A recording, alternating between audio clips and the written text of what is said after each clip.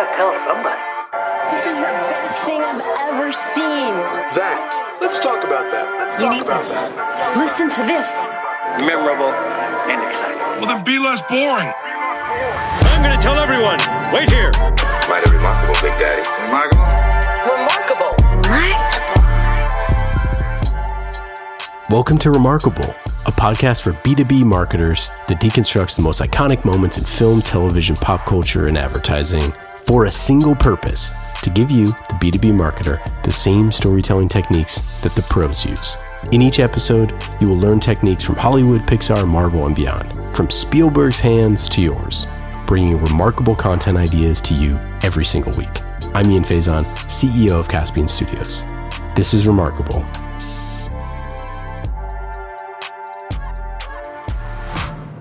This week, we're going to be talking about B2B marketing lessons from Speed with the help of special guest, Director of Content Strategy at 6Sense, Chris Hutchins. Pop quiz, hotshot. There's a bomb on a bus. Once the bus goes 50 miles an hour, the bomb is armed. If it drops below 50, it blows up. What do you do? What do you do?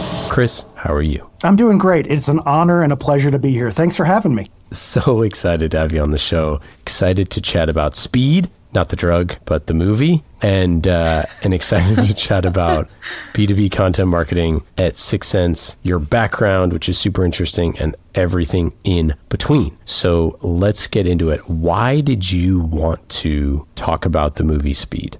Well, the movie has a special place in my heart. I'm of an age, borderline elderly these days, where back in college, Speed had been recently released and was playing on our campus, like closed cable, like our college campus had a cable movie station, right, that only played like 3 movies at any given time. And it was like The Craft, Speed, and Pulp Fiction. There was basically the only movies that were playing on this TV show. And my roommate and I were just like, we were homebodies. So Speed was on at our dorm room all the time. And so between that just kind of like muscle memory and my recent rewatching of it, and I love the soundtrack, and I love Keanu Reeves, and I especially am completely smitten by Sandra Bullock. And the idea of the movie is just so great that I couldn't pass up an opportunity to evangelize it.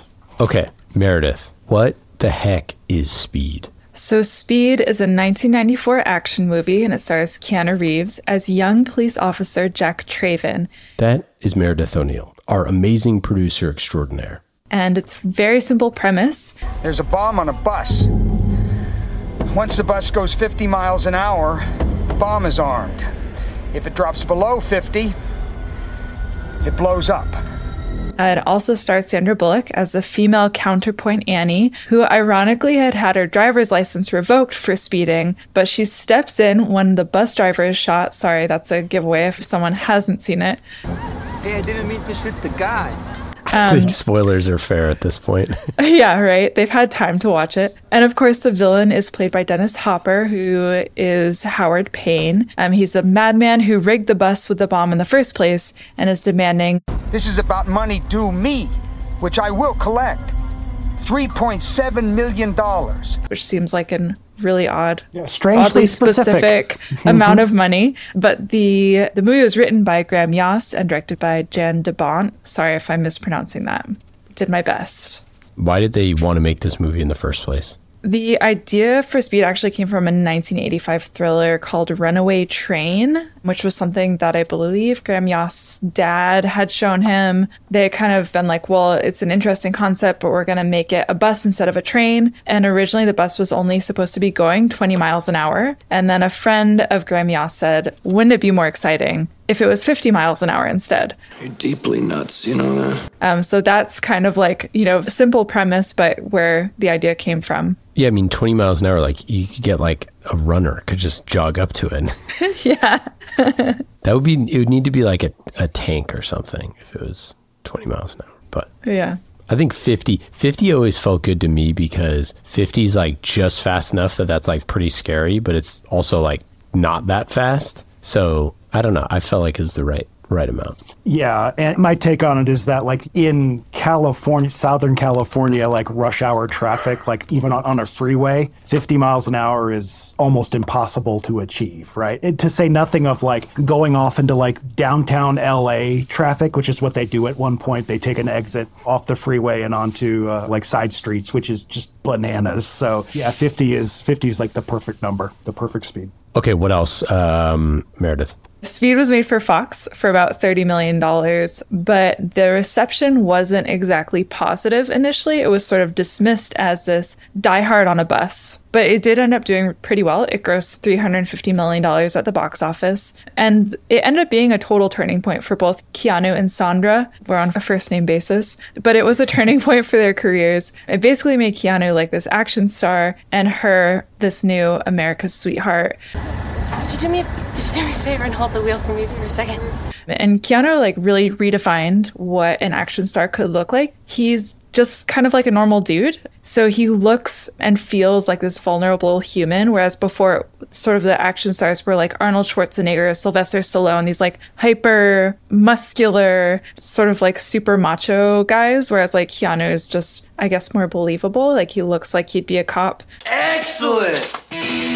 And it also sort of opened the door for him to become Neo later in The Matrix and later John Wick, and for Sandra Bullock to become Miss Congeniality later on. You believe that they like fall in love on the bus. Like you feel like they could actually be a couple. And like if that was Sly Stallone, like you wouldn't believe it. Like Sly, obviously in Rocky, you believe it. This is a different guy than later on. But like if that was Arnold, it would be a completely different movie. Totally. And they actually did have real chemistry. Like I don't know if you guys knew this, but they like had secret crushes on each other during filming. I think about how sweet Keanu Reeves was and how handsome he was. It was hard. It was really, it was hard for me to like really be serious. Like he would look at me and I'd be like,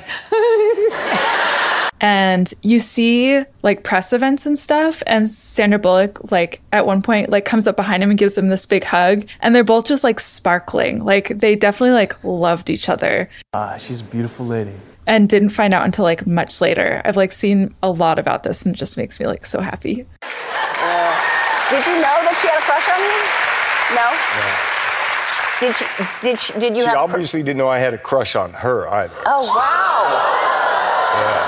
Love the romance. The chemistry is just palatable between them. Yeah, it's really something. Okay, so Chris, why is this movie Speed remarkable? As content creators, as B2B marketers, what should we be looking at this movie to try to emulate here? Well, it is just such a perfectly crafted movie in a lot of ways. It's a movie that doesn't want to end, which is really the only thing I got, against it, is that, it's probably about 10 minutes longer than it needs to be because you got to get on the subway at the end and you got to dispatch the villain in a creative way. But beyond that, it is just, the premise is stone cold simple and easy to understand. You can pitch it in an elevator, literally 30 seconds. Everybody understands and everyone understands the stakes. And just, again, it's like when I think of the lead actors and actresses, they're just fantastic. And one of the things I really appreciate beyond the relentless action is, again, it's super easy to spot like the supporting characters on the bus that are trapped on the bus through much of the movie. Like we know people like this, or we are familiar with the kind of tropey characters that they are. There's the guy who's a contractor, and there's another one who's a yokel from out of town who is easily impressed and distressed. And there's the older woman who is losing her mind because of the situation that she's in and whatnot. Oh my God, we might have died. So it's just a fun, relentlessly paced movie, and I just got a great big kick out of it. All those, like 1,000 years ago when I would see it every day in college, but also, more recently when I think about like blissful storytelling, and blissful storytelling is storytelling that is uncomplicated, right? And there's something to be said for, in a world where we have movie franchises featuring people who wear superhero costumes that span 30 movies. And that I have to watch 30 movies to understand what's happening in the new Sam Jackson TV show. And yet here is a movie, done 30 years ago or whatever, that is just pure bliss because you don't have to inherit all of that baggage. You don't need to have a deep knowledge of X, Y, and Z. You are just there for the ride. And I think that as B2B content creators and marketers, we will often get so far up in our own heads about, well, we are going to assume that our audiences or our prospects, for instance, have the same kind of comprehensive knowledge that we might have, we as insiders might have about a solution or about our product or, thought leadership or whatever, when in fact, we are the ones who are drinking the Kool-Aid far more deeper than our prospects. They need the simple story, at least in the beginning, to get the hook and to begin to get an understanding and become delighted and dazzled by our solution or whatever whatever we're presenting in our content. And I think that a back to basics, and this is something that I really strive to do on our content at 6Sense, is to make it as plain spoken as possible and to make sure that most of our readers who are coming to our site, likely for the first time, find something that isn't overwhelming or over their heads, like watching 30 stupid movies to find out what's going on with Sam Jackson in the new show. And instead, our experience kind of like the B2B equivalent of a blissful story where it is simply told and invites curiosity and gets you from the beginning of the story to the beginning of the blog post to the end or whatever it is, and then keeps you engaged to investigate more. So I think that the ultimate simplicity and understandability of speed, that's a very successful storytelling tactic that I think that many content creators kind of overlook these days. Yeah. One of the things that I was thinking about as a good parallel to B2B marketing is that when you are starting to get sick of your messaging, that means that probably it's starting to sink in with your audience. If you need to, you go right ahead and vomit. And for speed, it's like there's a bomb on the bus. They can't go under 50, and they either got to get the bomb off the bus or they have to get the people off the bus. And those are the only two solutions that they can have, right? Or I guess, figure out a way to disable the bomb, but same idea, right? Yeah. And so if you start watching this thing at minute 15, if you start watching it at, minute 45, whatever it is, it's the same exact thing going into it. You always know where you're at in the story, and you always are calibrated to that thing. And I think that that's a really good takeaway for B2B marketing, where it's like you need to calibrate them into what this thing is, what this asset is, what this webinar is, what this, podcast is, or event or whatever. Don't try to be every single thing. Just try to focus and say, this is exactly what the utility is that you're going to get from this thing. It's not going to be 50 other things. It's just going to be this one. That's it? That's it? That's all we can do. Yeah, and that's something that we, pursue at 6Sense. I hail from the newspaper industry. I was a newspaper reporter a million years ago, and one of the things that, you learn there is that you don't need and shouldn't, in fact, write a 5,000 word or a 3,000 word story that tries to tell the entire story of a thing, right? You can instead tell a 300 word story or a 500 word story here that explores one facet, and the next week or the next day do another, exploring another facet, and so on. And so this kind of keeps it simple in terms of we can eat the elephant by bite, and we can invite our audiences to do that and do it in a way that is as simple as bomb on bus, which is exactly what one of the characters, on a piece of paper, and it flies out of his hands on the freeway and slaps right on the front of the bus windshield. And I mean, you can't get any more. That is the movie. I mean, that they should have just called it Bomb on Bus. It's that simple. Et voila. And I think that not just with content, but with kind of branding and brand positioning and value prop, the more simple you can make that presentation, I think the more it will resonate with as many people as possible. That doesn't mean you need to be everything to everybody, quite the contrary, but as long as the people that you're trying to reach instantly understand or nearly instantly understand what you're offering, half of the war is won. So there was this instance where last year our VP of brand and digital experience came up with a slogan for a campaign. And this was when companies are certainly still laying off people today, but this was the bleeding had really started to begin, economically, and companies, at least in my space, were, as did we suffered layoffs. And there was this sense of collective distress and a sense of we are so stressed as an organization, and there are many of them, that we are immobilized. We cannot proceed. We do not know what to do. If anything, we're going to proceed with caution. And our message was proceed with confidence, and here's why. And, the solution of 6Sense demystifies X, Y, and Z and empowers you to LMNOP. But when you boil it down to the beating heart of proceed with confidence, that is such a twist on expectations, right? But is also so plainly stated and also so optimistic on, again, it's just it sparks a kind of curiosity in a moment of aha or revelation that I think is missing from, so much branding, but certainly, content creation, which is what I oversee. And that is, again, kind of going back to that, keep it stone cold simple, keep it uncomplicated. The further a prospect goes down the funnel, that's when you can introduce those plot twists. That's when you can introduce that complexity. But at first, proceed with confidence, or bomb on bus, as it were. It's really, really important just to get butts in the seats by declaring something as simply and as delightfully as you can. Everybody hold on to your seats or whatever you can. To the point that we're making here about keeping it simple, I feel like I understand the whole concept. And that is Colin Stamps, our podcast launch manager here at Caspian Studios. I feel like I'm good with the description that I've got so far. It seems pretty easy to understand. Yeah, I mean, it's a pretty simple premise as we've detailed. Right. So it's about as subtle as a brick to the head. One of the things and this kind of goes to branding and, my specialty, which is content creation and storytelling, is that movie is, let's say it's 2 hours long. I can't remember how long it is, but the first 30 minutes of the movie is not set on a bus. And the last 30 minutes of the movie is not set on a bus. All we remember when we talk about speed is the stuff on the bus. Yeah, you get on the bus.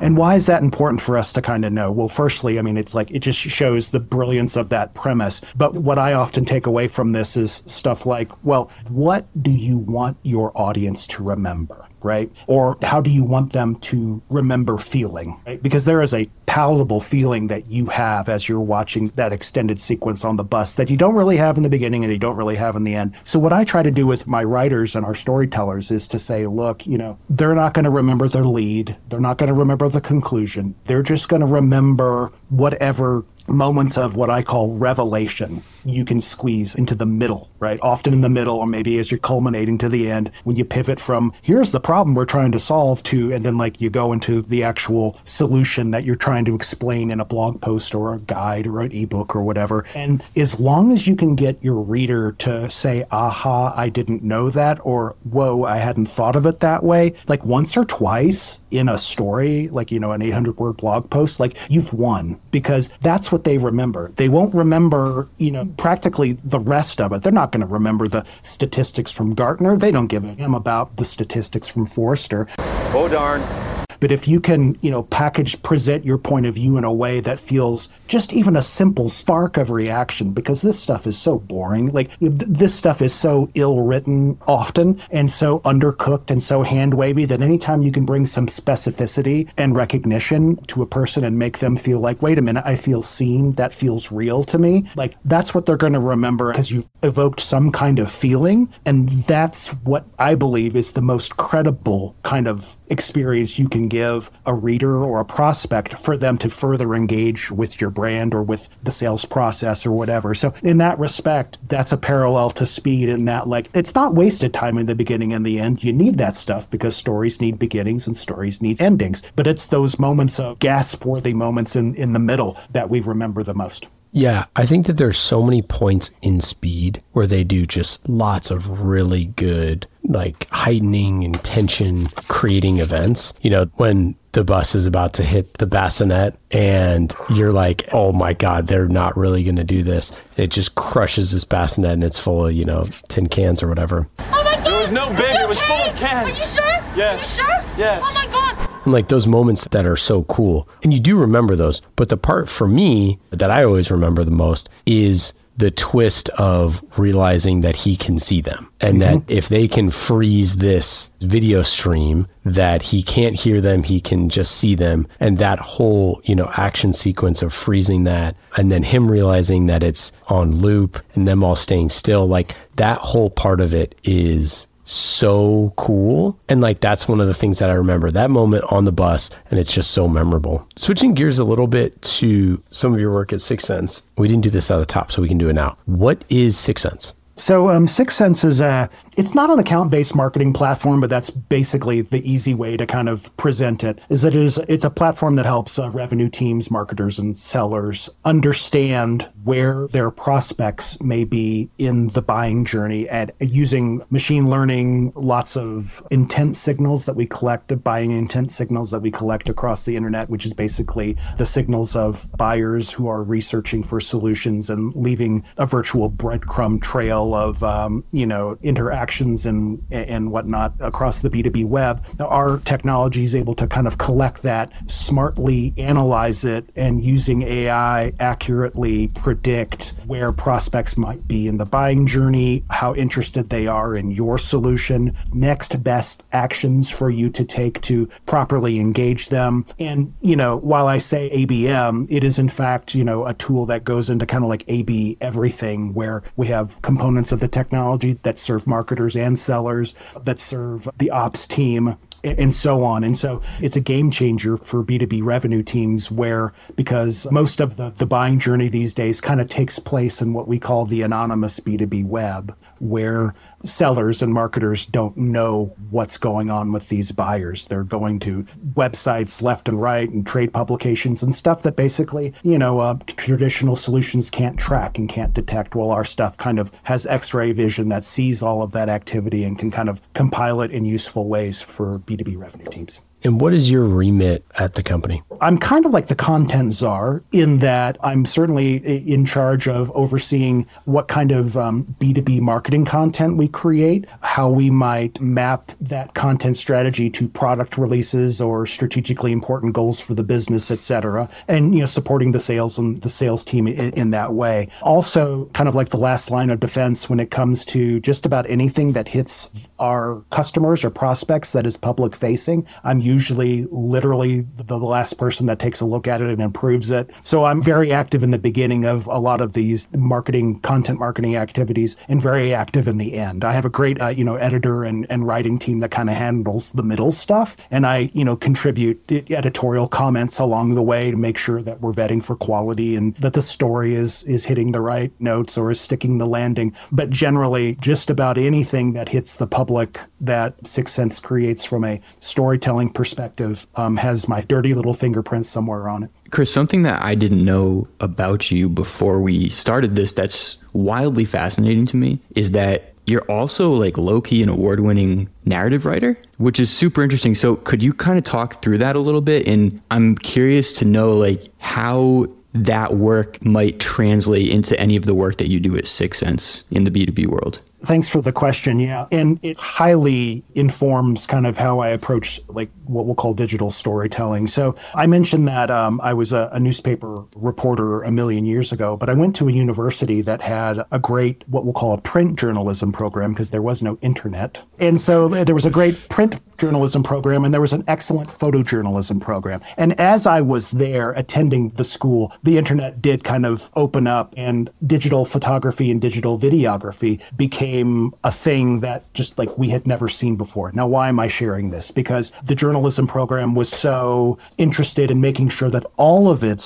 students, print and photo or whomever, understood how all of this worked together and how different media or different mediums could best tell particular parts of the story. A picture is worth 1,000 words. There's absolutely nothing more arresting than just an exquisite moment, single moment captured in a photo frame. And video has a different kind of immediacy and has more, can deliver more context. And of course, graphics can do one thing, and text is where you can let the story breathe and more nuance can be presented, right? So as I went into the newspaper business and then left, I had a great working knowledge of, all of how different storytelling media or channels can work together to tell a cohesive story that is greater than its individual parts. Well, I was in marketing for a bit and then left the marketing business to create marketing campaigns with marketing agencies that were working with television shows and movies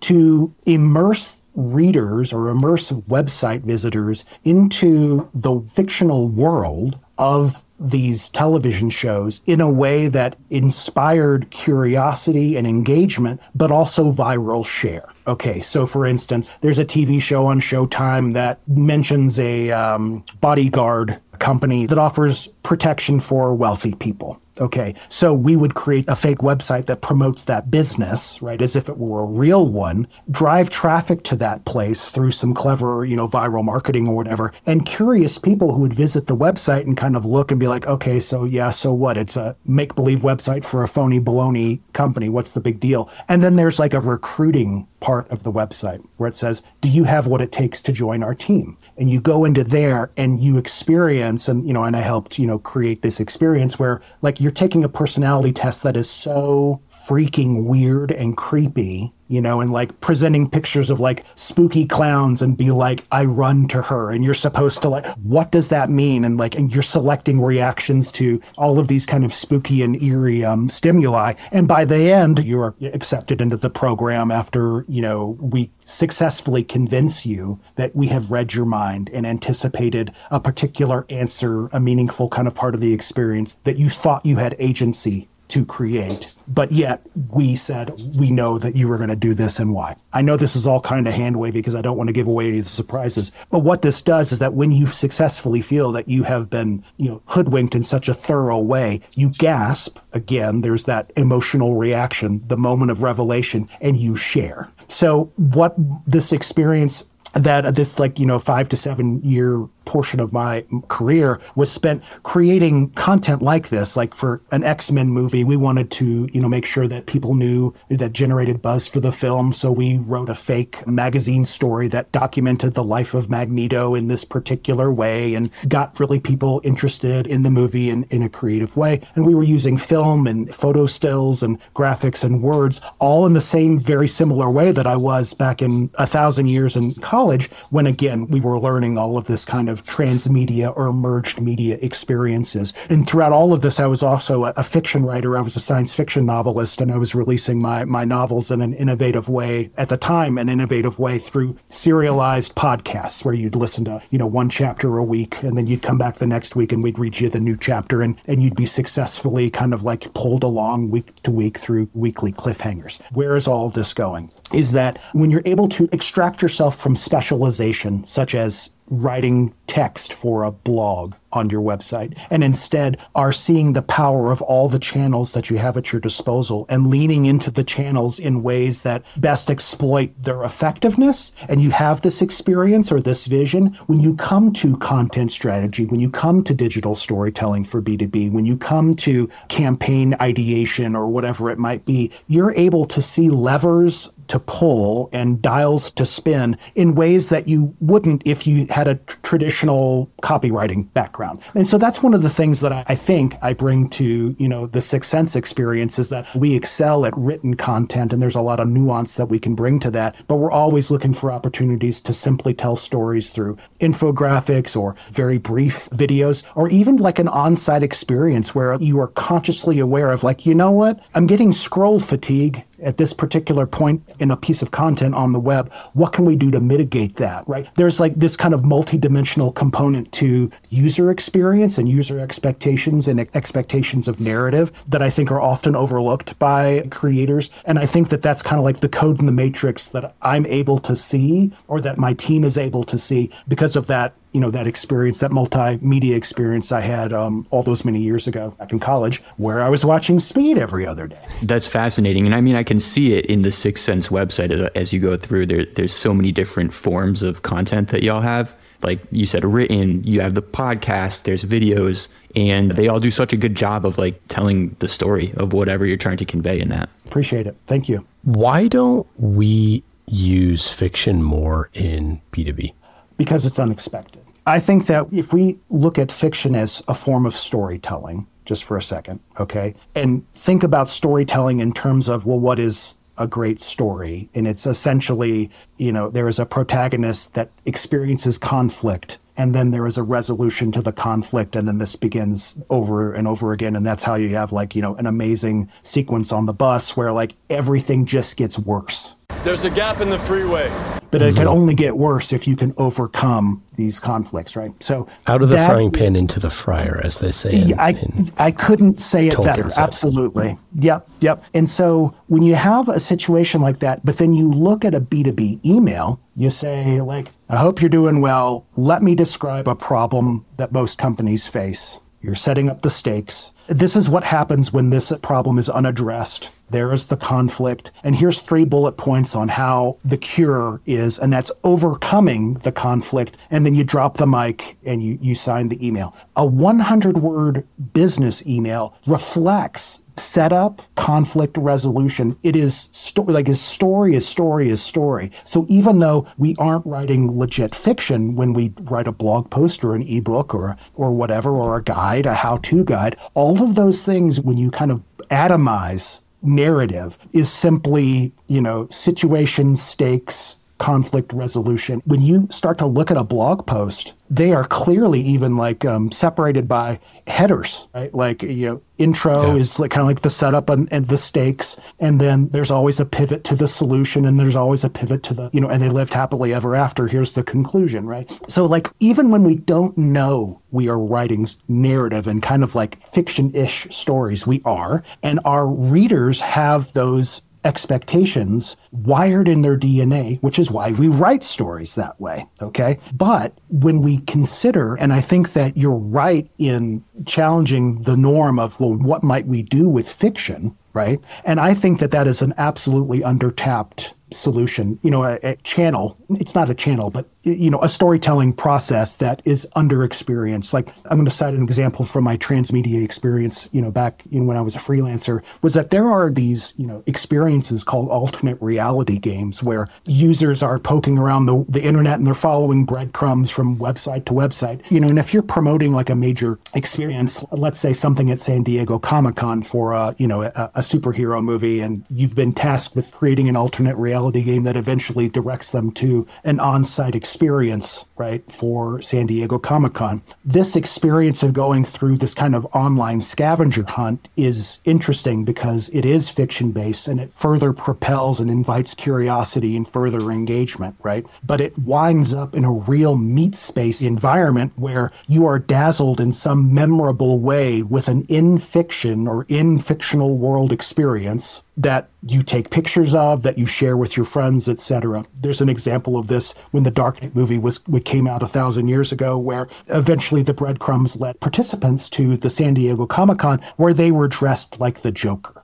This was a thing that happened, and there were hundreds of people that showed up dressed like the Joker in this kind of be-in that happened there. And of course, this was explosively shared online, and it made them feel special, and it promoted the film. Where am I going with all of this? Is that we have similar opportunities to do that with our B2B content using, and I don't think you need to do something elaborate as making sure that everyone shows up at Salesforce event wearing a Joker costume or whatever, but there are ways to enhance your narrative with these fictional elements or fictionalized elements. And then I think that the particularly noteworthy are these experiences that can be had on site at events, particularly events that you as a business would sponsor or that you as a business would host, like a customer conference or something, and to be able to blow the minds of a bunch of B2B squares at one of these places, right? You just need to color outside the lines just a little bit to make it memorable for them. They're going to share that on social. They're going to share that this and that. That creates an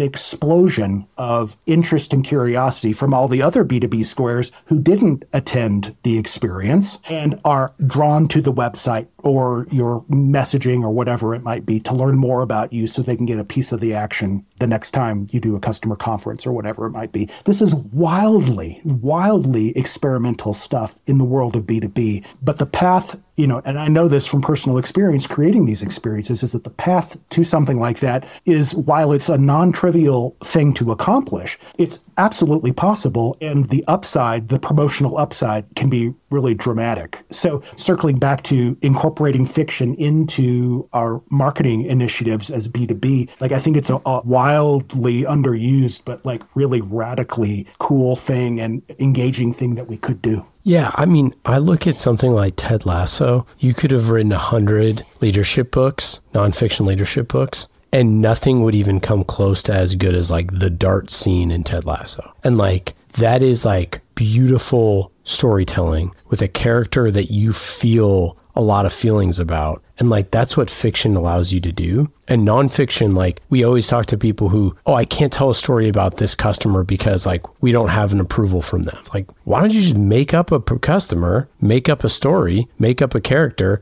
give them, all the different things that your current customers are dealing with, and create some fiction around that person. And my thing as a storyteller is that I love to have a sandbox where I can play with all the toys and like do whatever I want with them. And like, nonfiction is not that. It is like not reality. And you can tell really memorable stories with fiction in a way that is just different and is perceived differently than nonfiction work, which is obviously very tactical and it's very helpful for how-tos and very helpful for that sort of stuff. But again, like, I learned more from watching Ted Lasso than reading a leadership book. Because there is something wired within us that is just so receptive to story, like to fiction, to make-believe stories. And I've always wanted to do this, and one day I will. Like, imagine you're at an event, some hateful B2B event that they sent you to, and God, I gotta wear this shirt with the frickin' company logo on it, and I don't want to be here.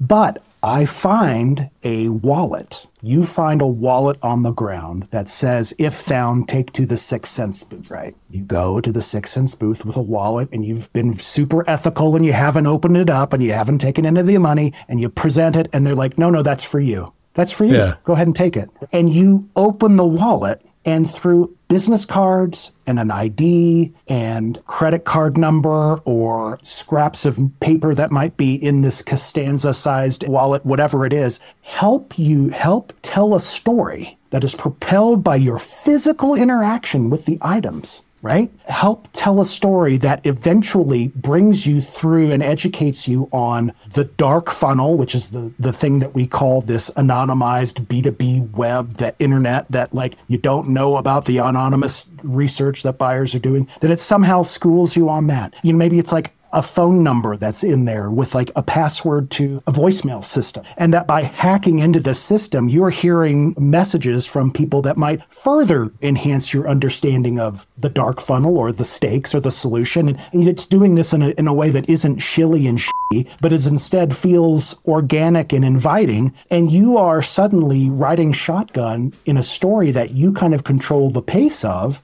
and are further engaging in it, like through websites or voicemails or maybe even texts. You might send a text to a particular message that you've been invited to send to, and they reply back with some kind of, interesting response. You are suddenly the protagonist in the story. And you are, and part of a blossoming narrative that ultimately serves a B2B business goal, but is presented in a way through fiction that makes you feel like a hero in the story and is just popping and crackling with those aha moments. And of course, naturally, those moments that you would feel proud to share on social or wherever it might be. Or like maybe there's a business card in there that says, or a scrap of paper that says there are 10 other wallets. Like, invite your friends to look for them. And suddenly, this is going to blow up on, quote, Twitter or whatever, in a way that a traditional ad that you would see on a deck slide during a presentation could never do, for probably a fraction of the price. Right. So there are all of these unexpected, ultra creative ways, if we just choose to